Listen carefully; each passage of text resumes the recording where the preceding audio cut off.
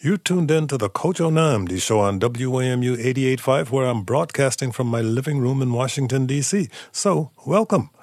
Earlier this week, we held our latest Kojo in Your Community event via Zoom. The topic this time, Neighbors Helping Neighbors. It's part of our Kojo Connect series, this month focused on economic inequality. WMU's Ali Schweitzer assisted me by moderating and sharing the questions from the attendees. A quick programming note. Our next Kojo in Your Community will be on February 16th. Details on that event will soon be posted to wmu.org/events. So look out for that. And a reminder, today's show is pre-taped, so we won't be taking calls or reading your questions or comments from social media during the broadcast. Enjoy. Many local nonprofit organizations faced challenge when the pandemic hit. Like a lot of people, they took a financial hit. They also had operations disrupted, and at the same time, thousands more area residents found themselves in dire need of their help, whether because of lost income or as essential workers on the front lines. Many local nonprofits found ways to step up, creating networks of care, helping the government scale up assistance, and directing corporate donations to where they were needed most. And many ordinary individuals responded creatively and compassionately as well, with everything from informal food pantries to exchanges of goods and services. So, how are these support organizations faring today? And how can you step up to help those in need regardless of your financial situation? So, welcome to Kojo in Your Community, Neighbors Helping Neighbors.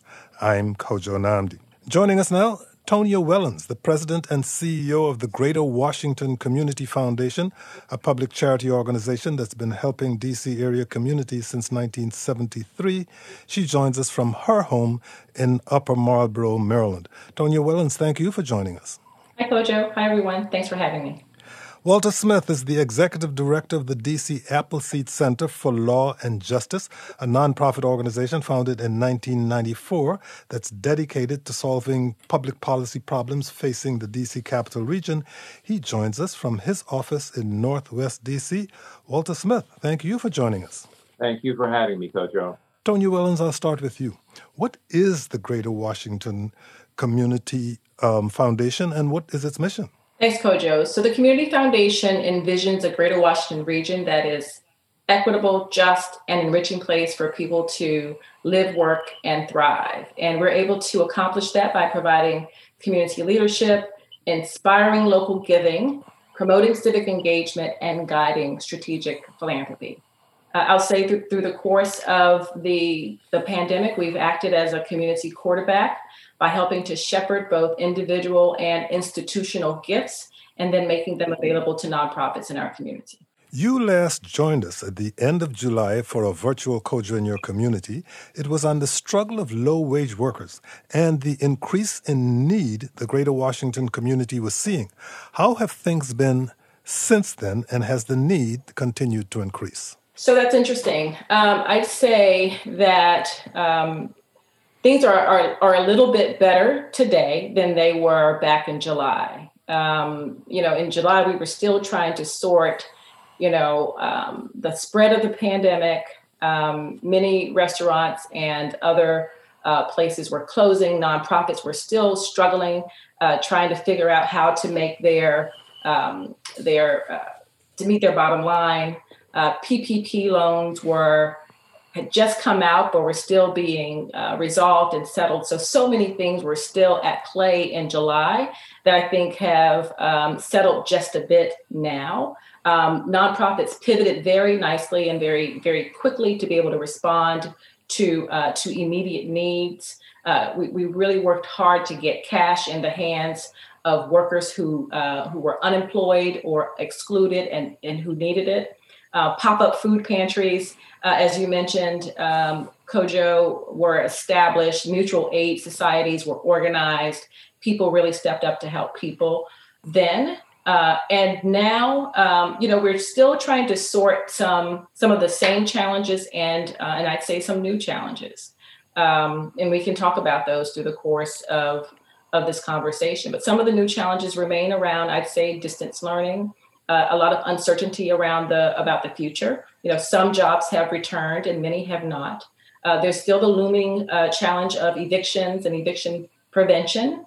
And then food. I'd say food and food insecurity remains one of the biggest direct service challenges before us because of a broad number of both needs and challenges in the distribution system.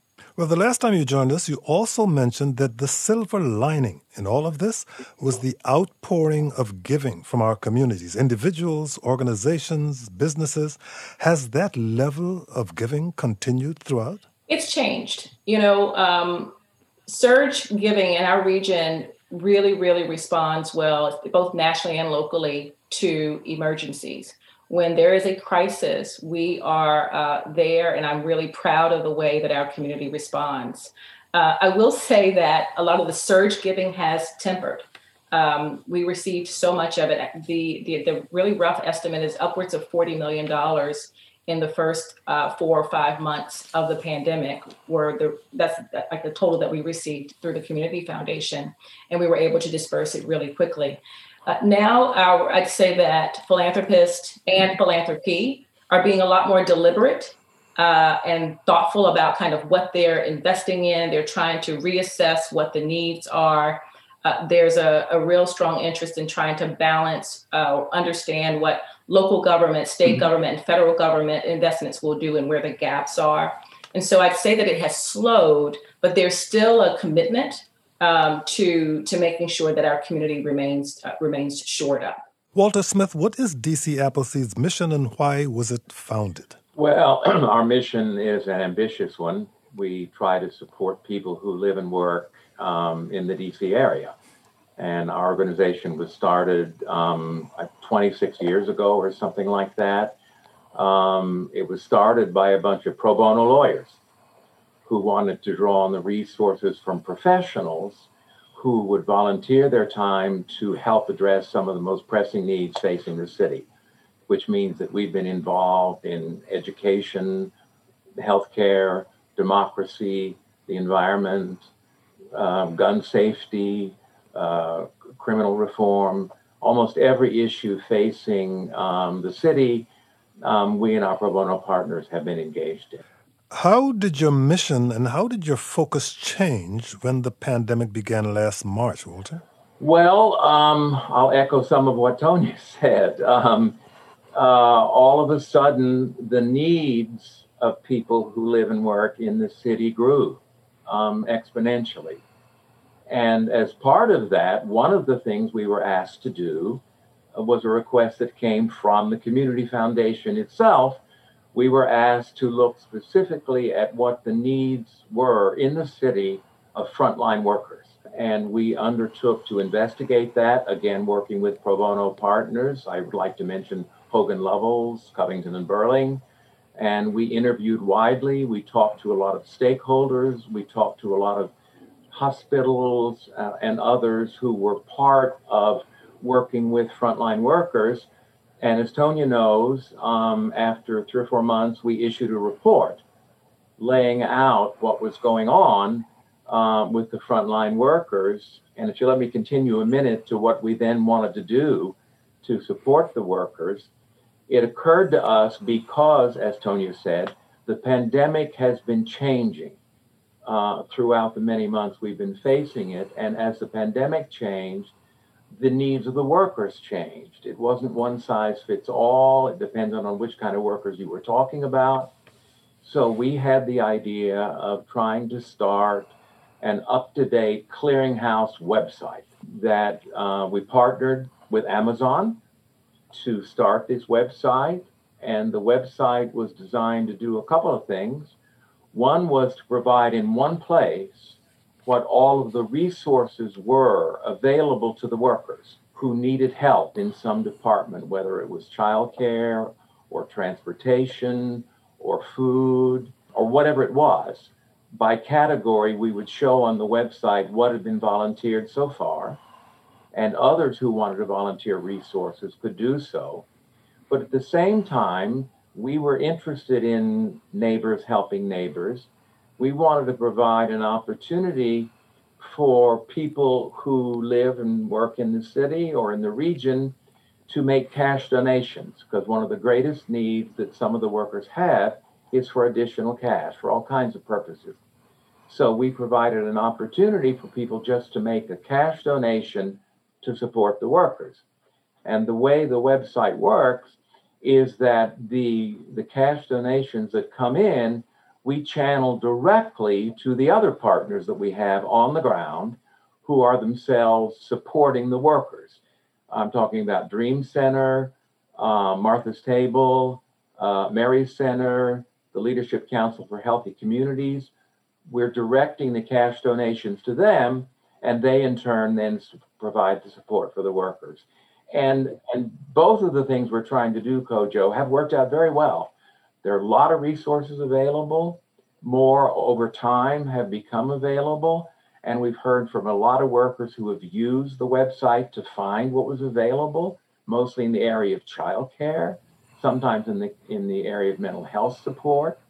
And we've been gratified by the fact that although Tonya gets millions of dollars from different places, we were trying to focus on small donations from individuals.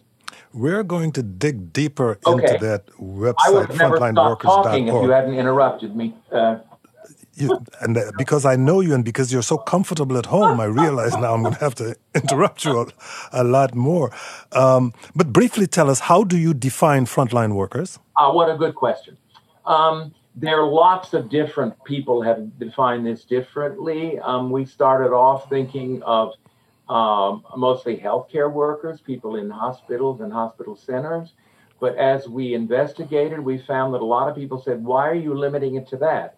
There are a lot of other people who are frontline, grocery workers, transportation workers, people working in child care centers, people working in long-term care centers.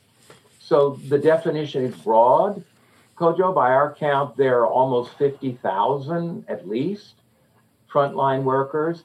And we left it to our partners who are already serving these people to define exactly which of these workers was most in need, to whom they could then channel the cash donations. Ali Schweitzer, you have a question for us? Yeah, Alexandra in Bethesda says, I have a company that helps people downsize.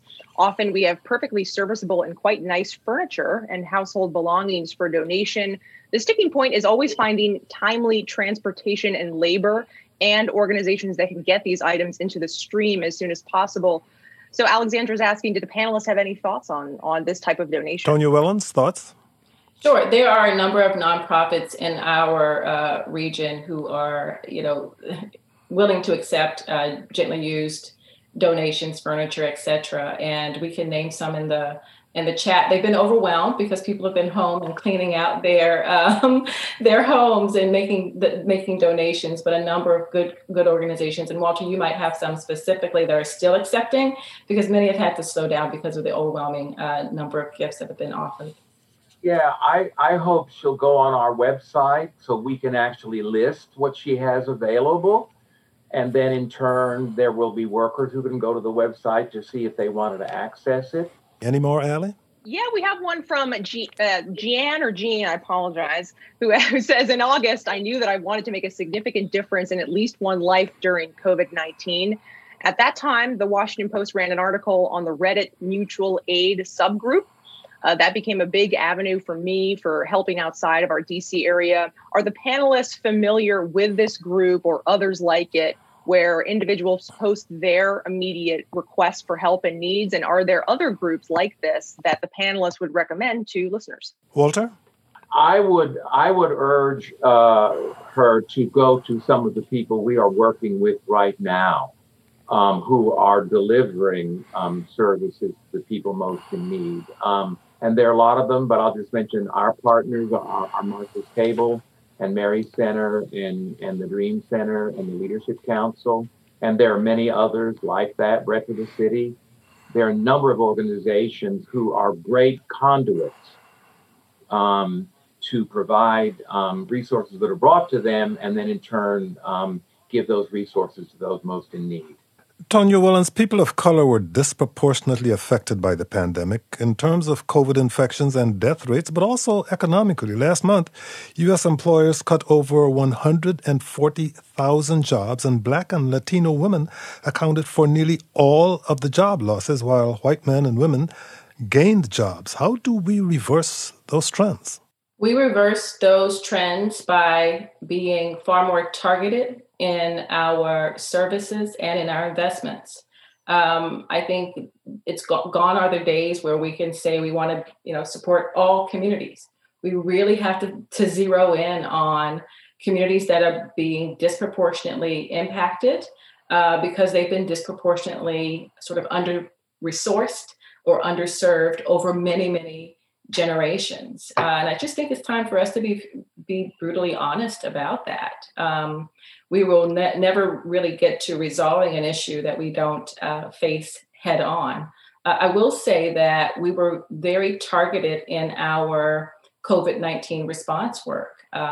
We knew that specific communities were going to be hit hard or harder than others. And we also knew that many nonprofits, particularly nonprofits that were led by people of color, would also be hit exceptionally harder. And so we made a deliberate decision to make sure that we were shoring up, focusing on and supporting both communities and organizations that were led by people of color with intention, giving them the support they need to provide direct services to community. And at some point, Kojo, and you can tell me when, we do have some data points on some of the impact, because it's really important that we talk about both the giving that was done, which we were pretty excited about, but also some of the impact that we're seeing of some of that giving. So you tell me when I can talk to that. At some point usually means I'm ready to talk about this now. Whenever you let me.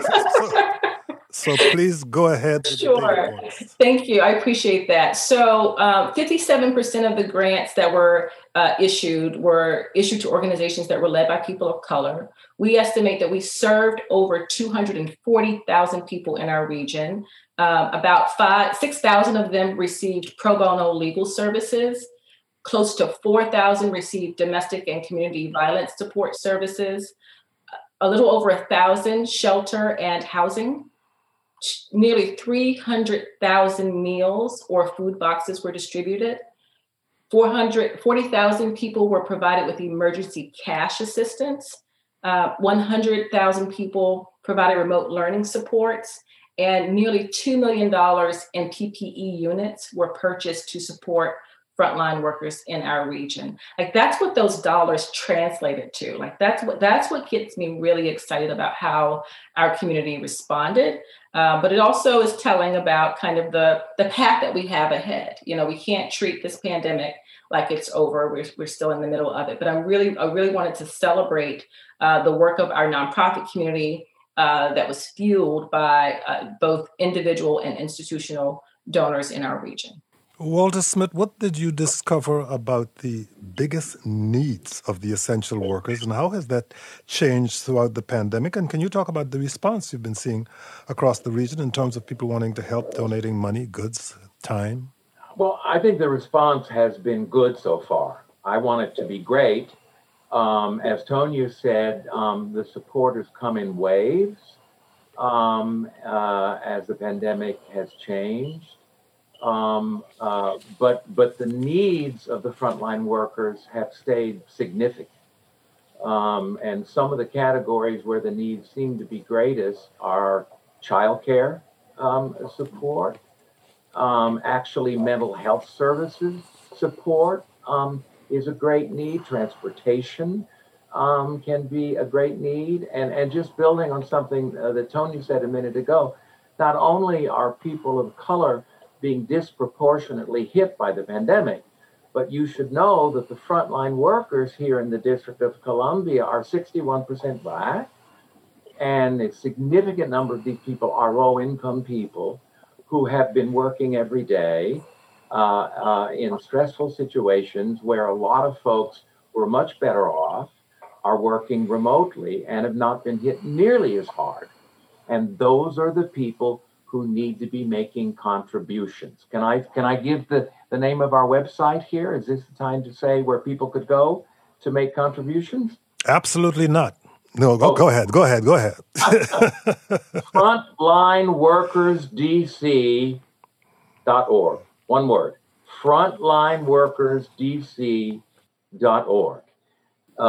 If you need something, go there. If you can offer something, go there. Allie Schweitzer? I have a really great question from Gretchen in Hill East, who asks, actually, it's a comment and a question. I appreciate the role of social service organizations, but my question is about government.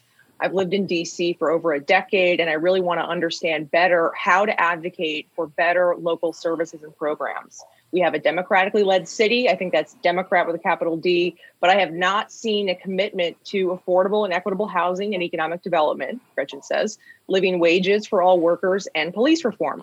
How can I help my neighbors and effectively advocate for a more equitable and just government? Well, one of the people who I think founded the DC Appleseed Center was one Ralph Nader. And if that is correct, Alder Smith, that is an example of activism that you can build on in response to that question. Absolutely. And if that lady wants to contact us about trying to get involved, she can do that. I'm happy to talk to her. I'm happy to direct her to other organizations.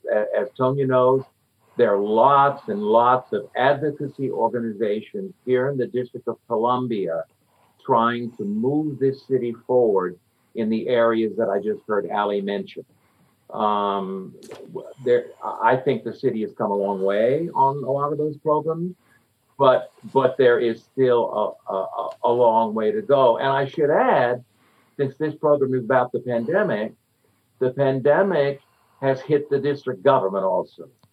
The district government has taken an enormous hit in its own revenue, which has forced it to make hard choices with regard to the areas where they devote their own government services, which again is why we're here to talk about private citizens, businesses, foundations, and others step up to the plate now to help fill the gap.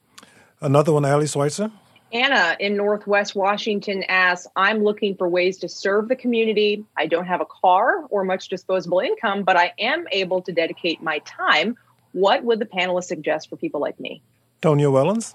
Sure. I'd say the Mayor's Office on Volunteer Service, I think it's called Serve DC. It's run by a good friend in the district. They are always looking for ways to match people who are interested in volunteers with volunteer opportunities. I'd also offer a number of the food banks who are, again, still looking for volunteers because of the demand for distribution, food banks and food distribution centers around the entire region. But Serve DC should be a go-to for this caller. Tonya, throughout this pandemic, we've seen individuals stepping up, neighbors helping neighbors, creating networks of care in their communities. How important have people like that been to those in need? Hugely important. I think it just speaks to in the time of so much political turmoil, it has been heartening to see neighbors just really wanting to, particularly those who have access to resources, who were able to maintain their jobs, or who did really well because the stock market performed very well for those who were invested, to be able to make their disposable income and time available to those who were in need. Again, mutual aid societies and communities of faith, regular neighbors just kind of pooling their efforts and tools and resources together were, I think, a huge benefit, and not just for what they were able to do, but also for the sort of the esprit de corps, the spirit of community, which people need. Many people suffered from loneliness and isolation during this time, and so the sort of the helping hand or the extra cash really helped to bridge a number of both social emotional gaps alongside economic and basic need gaps.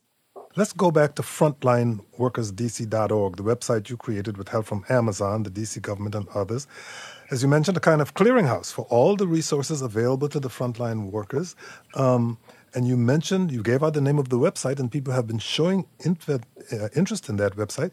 But how did Amazon and the DC government help to create it and are helping to maintain that frontlineworkersdc.org website? Well, Amazon worked very closely with us to set up the website. They were a great partner with us, helped us design it, helped us to get it rolling. The DC government was not part of getting it rolling, although the mayor did endorse it. We talked to the mayor and her people early on about what we were going to do. And since then, the website went live Thanksgiving week in November, and we have volunteers, a whole bunch of them from our pro bono law firms, who are maintaining the website. So that as people go on the website, if they have questions, if they want to know about resources, if someone wants to volunteer new resources, this is our way of keeping the thing completely up to date as needs change, as resources become available. So it's been a great interactive but real-time operation. Who has been contributing, individuals or businesses, and what is the average amount donated? It's nearly all individuals. The average is around, because we've got several in the thousands, the average is around $250, but the majority of the contributions are small, $100 or less, which means two things. One is we're not going to have millions of dollars, but on the other hand, I think it's a great opportunity for people who can't afford a lot but want to give a little to go on the website and give a small amount, because given the needs of the workers, even small amounts for workers in great need, a small amount of money can do a lot of good.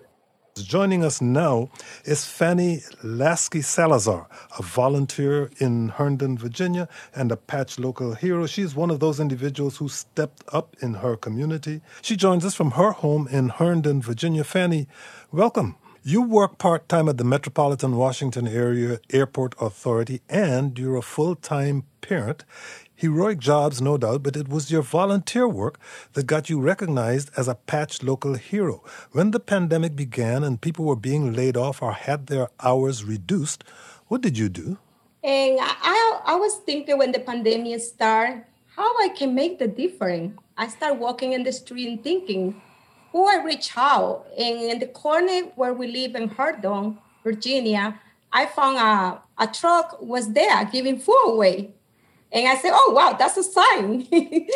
So I went there and I said, oh, do you need help for volunteers? I speak Spanish too. So that was Mobile for Hope. And I started volunteer. It just being amazing. Being me help, be able to help families really. We have a group of great friends and here we get together and we see what we can do. And we have a good organization around the area.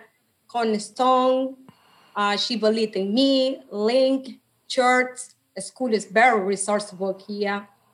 So so much things we can be done. You are a frontline volunteer. You're talking directly to neighbors, talking directly to people in your community. What sorts of things are people in need of right now? Oh, my God. It's a lot of things they need right now, what they don't need.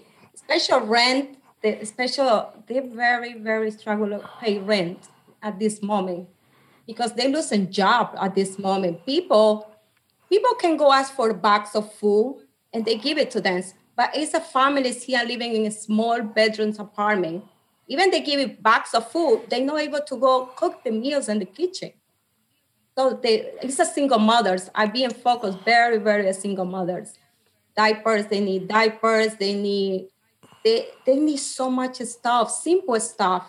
So we give you coats away, we give you clothes away, we give you food away. But like I said, sometimes we forgot the ones that live in a small room, big family. Especially, they can have a lot of supermarkets in here, but if we have a family, 5 members, 3 children, dad or mine, the picture, it's too expensive for them to go to supermarket.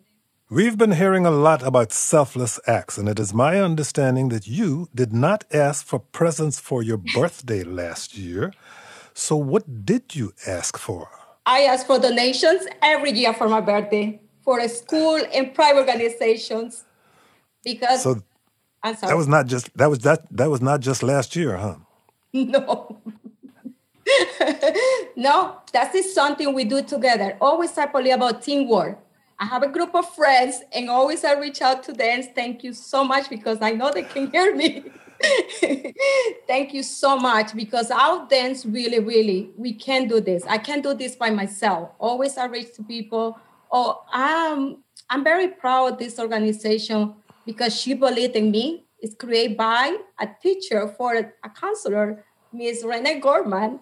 And we made sure we knock the door and we leave the food outside and we keep in touch in Cornerstone. And, it's just amazing. We can make the difference. Do you have any idea how many people and families you have helped since March of last year? I don't count really how many families, but this is a lot. It's a lot. When you volunteer, you don't think about it. I'm very passionate about it. If you need something and you tell Fanny, come here, because sometimes in the weekends is no organization available Sundays. They call me and they say, Fanny, do you know where I can get food? I reach out to the pantry in Cornerstone and they say, okay, come to get the food. So I will make sure that family get food. I can go sleep, really, if I can make the difference and think about, wait a minute, this today is a kid is not going to have food. I can't go sleep. So I wake up everybody, my husband, and I said, let's go. Ali Schweitzer, you've got a couple of more questions for us?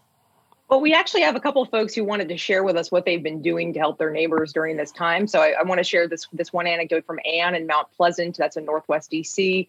I've been working with a great group of neighbors. This is Ann in Mount Pleasant. It's called Mount Pleasant Neighbors Helping Neighbors. Folks in the neighborhood want to write that down.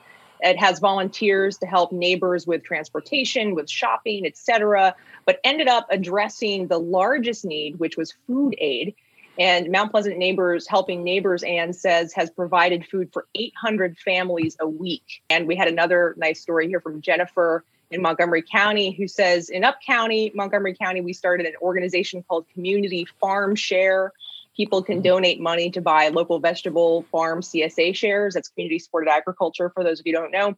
The full amount of the donors' funds goes to the farms, and the actual produce is delivered weekly to families in our communities facing food insecurity. It's a win-win. Neighbors in need receive nutritious, fresh produce.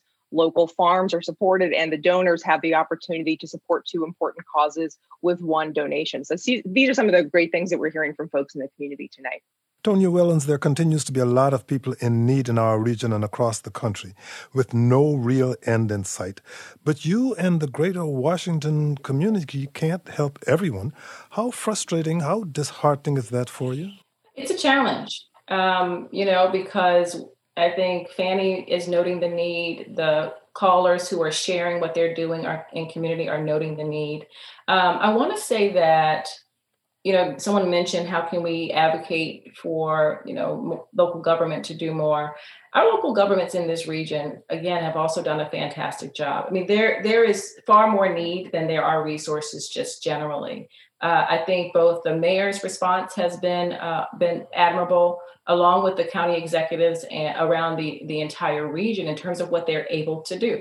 But this was a pandemic that we did not anticipate, plan for, and it just shows how thin margins are across all sectors, I'd say, in this entire community, including the private sector, who has also stepped up in important and amazing ways. A number of the restaurants, even as they were closing down, pivoted to be able to provide, food service in a philanthropic way. They used their workers where they could to volunteer around meal preparation and distribution. So I think, everyone is doing the best that they can. I really cannot offer too many complaints about how we're responding. It's just not enough. And you're absolutely right, Kojo. the end is not the end of this is not just, it's just not very clear. And with that, I think that there are some things that we can predict that will be, going back to quote unquote normal, but some things are going to stay with us for a little while longer. I mean, I think the full recovery of the economy is not something that's going to be back to normal in 6 months. There are, issues around, I'd say, broadband access, return to school, childcare, as Walter has mentioned many times now. Those things are still going to be needs that people in our community will still have as the economy slowly returns. I mean, again, COVID put a bright light on many of the existing issues in our community and in our region. And it's going to be up to us that we not go back to the same situation that we left in a pre-COVID world. That we have to think about how can we build back differently and better and build more resiliency into our social and economic fabric. Allie Schweitzer, is my understanding that you have a question from our resident analyst on the Politics Hour, Tom Sherwood. I do. Tom Sherwood asks, well, he's actually making a little bit of an observation too, of course, because it's Tom Sherwood. He says, Walter Smith just said there are lots and lots of organizations in DC trying to help. And Tom wants to know, should some of these organizations be consolidated to better focus their services and use of funds? Basically, he's suggesting there are too many organizations helping people in the city. Should they be consolidated? Walter Smith. Well, maybe. But we're at a moment, I think, when all of the organizations that are there now are doing the best they can to step up to the plate, and they're all doing it in different ways. And, maybe at some future time when we can relax a little bit. I've heard what Tom is raising, an idea I've heard lots of times over the years. I'm sure Tonya has as well, that if we were more systematic within the nonprofit community, that we could better serve our community. And that may be true. But my opinion is this is not the moment to try to be doing that. But at the same time, and to me, this is the key point, everybody can be doing something now to try to help. You can do wonderful stuff like I hear Fannie is doing. You can organize a neighborhood group that I heard Allie talk about going on. There's a lot of that going on. And you may be just one person, though, and you want to do something. Contact an organization. Contact your neighborhood. Go on the website that I've mentioned and see what you can contribute. I think this is the moment when everyone needs to be part of this great community of ours and do what you can to help. And speaking of the things that Fannie Lasky Salazar has been doing, Allie Schweitzer has a tribute. This is great. This is from Micheline in Fairfax, who just wants to give a shout out to Fannie, who says, Fannie is one of the most selfless people that I have ever met. She has been a community angel for many years and has the capacity to mobilize the whole community on behalf of those who need support. I have known her for the past 15 years, and she has always been dedicated to the well-being of others. Good on you, Fannie, from Micheline. And that is precisely why Fannie came to our attention. Tonya Wellens, there are state, local, and federal eviction moratoriums and protections, but will they end at some point, and how are you preparing for that day? They will end at some point. Hopefully not in the immediate future, but they will end at some point.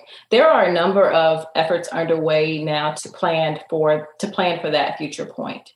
I think again, it's going to take all of us. It's going to take landlords, tenants, local government, and to some extent, philanthropy in the private sector to preserve affordable housing in our region and to prevent the potential for thousands of people in our region to lose their homes.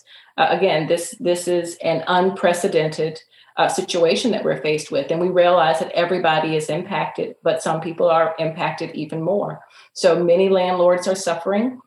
Fortunately, there has been relief to landlords, to owners, and in some instances to tenants. And so it's going to require all of us working this out to prevent mass evictions in the months ahead. I am a part of the mayor's strike force that's considering that and really looking at, okay, how do we use the federal resources that are coming our way? How do we think about local resources? What will we need, sort of landlords to do differently, tenants who are able and have some availability to pay portion. And we're just going to have to work it out. It's going to require some important negotiations to prevent mass housing loss and evictions in our region.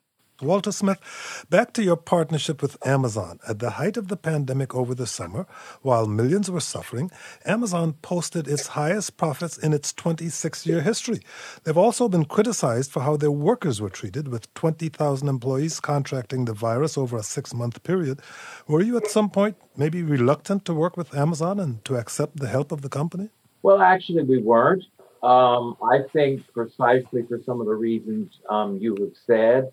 Amazon has been trying to do more as a community citizen. As Tonya knows, there were contributions coming from Amazon to support a lot of the relief efforts here in this region and in other places. And so I didn't want to say, we're not going to let you do this good thing to work with us on a website because you could have done more before. It was good they were doing what they wanted to do, and I think what they have done with us and in other places are helping to meet the pandemic. Yes, they could do more. There are a lot of businesses out there that I think could be doing more, but I want to work with what I've got. Tonya Wellens, some say that our governments have failed us, that we shouldn't have to rely on the private sector and the generosity of individuals and companies during these unprecedented times. What would be your reaction to that? I would say that I'm not confident that that's a government-only failure. I think it's a bit of a systems failure across many systems. And the fact that we have allowed issues of systemic racism to persist for generations. And it shows up in how people are paid. It shows up in the healthcare access that is not available in communities. It shows up in food deserts. It shows up in education. It shows up in prison systems, and it shows up in violence in communities. It shows up in a lack of mental health. And so these are systems issues that cut across government, private sector, and even philanthropy. Ali Schweitzer? We have a question from Tanya in Takoma Park, who's actually coming at it from the side of folks who need assistance. And Tanya wants to know how people who are looking for assistance, what's the best way for, say, a resident of Takoma Park, the city of Takoma Park, to find a place to get rental assistance, to get direct cash assistance, to get food, to get clothing? Do you have any good recommendations in that part of the region? Tonya Wellens? Sure. I'd offer a couple of things. Of course, the Capital Area Food Bank is running food pantries and food distribution across the entire region. In Montgomery County, we are working with the county government on an initiative called Food for Montgomery, where we're really looking at how do we connect both restaurants, food distribution providers, and meet the needs alongside churches and other communities of faith of people in Montgomery County, for example. I would start at the Capital Area Food Bank's website when it comes to food, and at the county level, looking at opportunities for rental assistance, both if you're in DC, you look at the city government's sites, and if you're in one of the surrounding jurisdictions, looking at the local jurisdiction site around rental assistance. Many of the county governments and local governments are partnering with nonprofits to help to respond to the broad range of needs. And then there are numerous nonprofits, and you can visit our website at thecommunityfoundation.org and look at the list of nonprofits that we are supporting who continue to do amazing work in responding to the needs of the community across the region. Ali Schweitzer, a comment? Yeah, we have a tip from Andrea who says you can volunteer in your local neighborhoods by contacting your local senior village You can help build community, serve your neighbors by helping them get groceries, drive them to doctor's appointments, help with technology, change light bulbs. The 13 local villages throughout the DC community also offer virtual programming to socially engage older adults. This is something that is regional. So anybody who's interested in learning more about villages, there's plenty of information about them online, and they are throughout our community. For everyone listening and wondering how to help their neighbor, what do you tell them? How can people help regardless of their financial situation? I'll start with you, Walter. There are a lot of neighborhood groups have already been mentioned. I think that if you want to help in your neighborhood, most neighborhoods have neighborhood groups organized. Most neighborhoods have not someone as good as Fannie, but someone like Fannie who is trying to do something in their neighborhood. If what you want to do is just contribute to something, I do want to go back to helping the frontline workers. If you just want to make a donation, you can do that.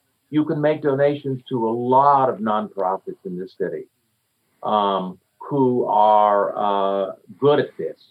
They know how to channel dollars. They know how to channel other in-kind contributions you might want to make. If you can offer services, if you can offer goods, if you can offer dollars, there are lots and lots of nonprofits in the city who do that every day for a living. And as Tony had said, the need remains great. And if you want to volunteer, there are ways for you to do it. Fannie Lasky Salazar, from what I understand, you have been helping people all your life. What drives you to do it? What drives you to help those in need? My dad inspired me to do that because my dad was a helping person. But I think so sometimes, for me, I born with that. I think so I born with that.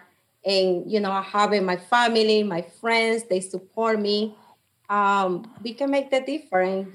For me was when I moved here from New York was walking in fun organizations close to me. And I was volunteer there. And after that, I met so many people in here in Northern Virginia, in Herndon and Reston. And I continue volunteer for Cornerstone, She Believed in Me, or local organizations. So if you want to create a group, I create a group of what's up for people starting my family. And I invite everybody. So if, like I say, we can make the difference. We can create a group. If you being up there and you want to meet me, I'm here. We can create any groups. You have to have a heart and remember, we are brothers and sisters, really. We all in the same thing. We're going through so much right now. We can do this together. Tonya Wellens, for people who may not be able to afford it financially, what do you suggest about how they might nevertheless be able to help people? I think Fannie is a great example of someone who has decided to use their own talents and gifts to help people who are in need. I think we should follow Fannie's example. Again, connect to your community of faith or to your neighborhood association. I always say you can start by checking on your next door neighbor, particularly those who are, elderly, young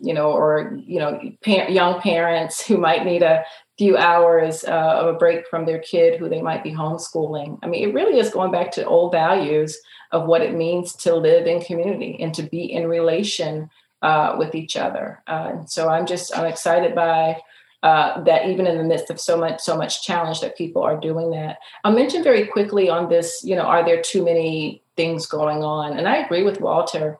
Now is the time to lean in and do more where you can. Most of the groups that we're talking about are largely organized informally.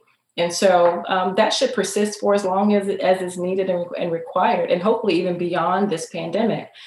And nonprofit organizations are really just, doing so much work. I want to give a big shout out to them and to their staff and their team members who've been working nonstop since before March, but, at a different pace since the pandemic began.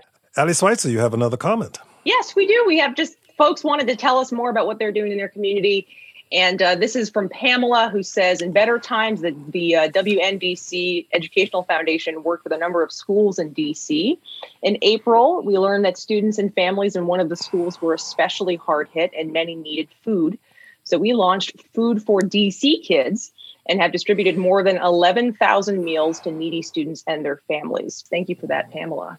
During recessions, things like the arts often get ignored or get their funding cut. Can you talk about what you're doing to prevent that from happening with the Arts Forward Fund?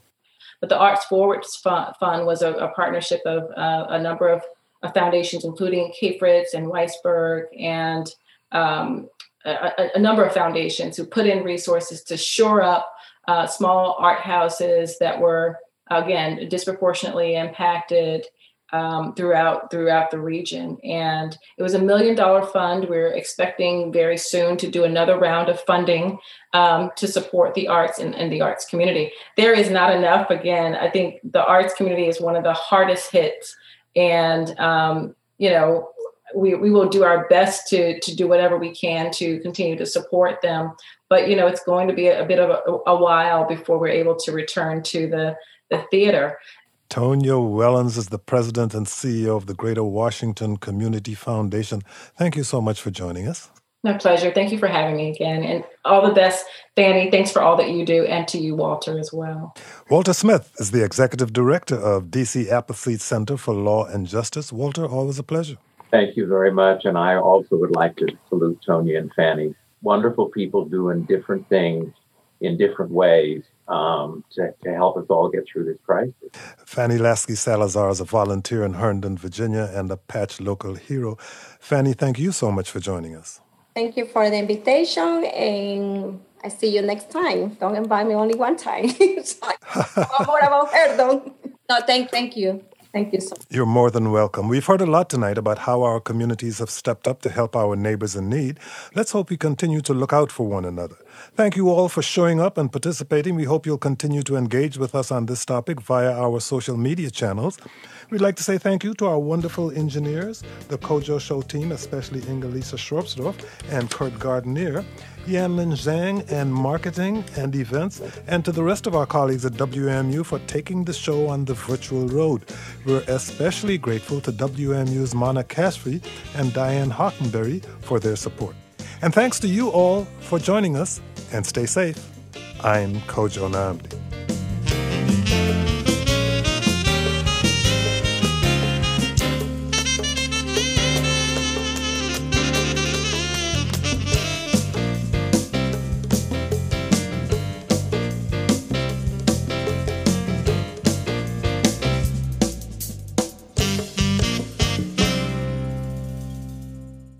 WAMU 88.5 is your listener-supported NPR news station in the Greater Washington, D.C. region. You can support the Kojo Nnamdi Show and all the regional coverage you value by becoming a member today. Click the donate button at WAMU.org, and thanks.